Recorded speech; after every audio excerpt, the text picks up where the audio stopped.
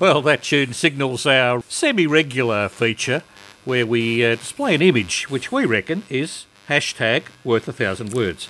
Slightly different image tonight from what we usually do, and it serves to highlight a bit of an issue in the manufacture of meat products, in this case bacon.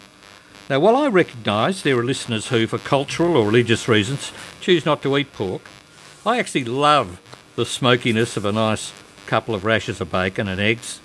But something funny's going on. The other day I grabbed 2 rashers of something described as short bacon. Now, the short bacon is the eye of the bacon rasher without the streaky strip attached. Now, my rasher, my short bacon, shrunk to about half its original size, which suggests to me it was either cured with a very high water content, which of course might push up the weight of that product, or it rendered an awful lot of fat. Well, what was in the bottom of the pan did not seem to be an awful lot of fat. It was a beautiful looking thing, as you'll see from the image.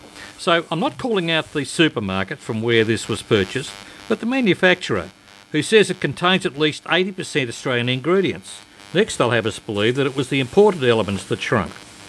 We think the image is definitely hashtag worth 1,000 words. Now, Rita, I know you're not a bacon eater, but you must have come across it somewhere in your culinary life. Did you ever have bacon that shrank in the pan? No, I didn't, but I'm interested in this. Did you buy it in a packet or did you buy it loose? No, it was cut in front of... Leela bought it. It was cut in front of her. Oh, really? Yeah, what looked... I think, if I'm not mistaken, I wasn't there, but I have bought bacon from this supermarket. It looks like a ham, in a sense, because it's only the large, fat eye of the bacon. So they pick up what looks like a chunk of ham to me, to my unknowing eye. And they put it on the slicing machine, and she likes a little bit thicker than usual, so we ordered that. It's cut to measure, so to speak. Yep.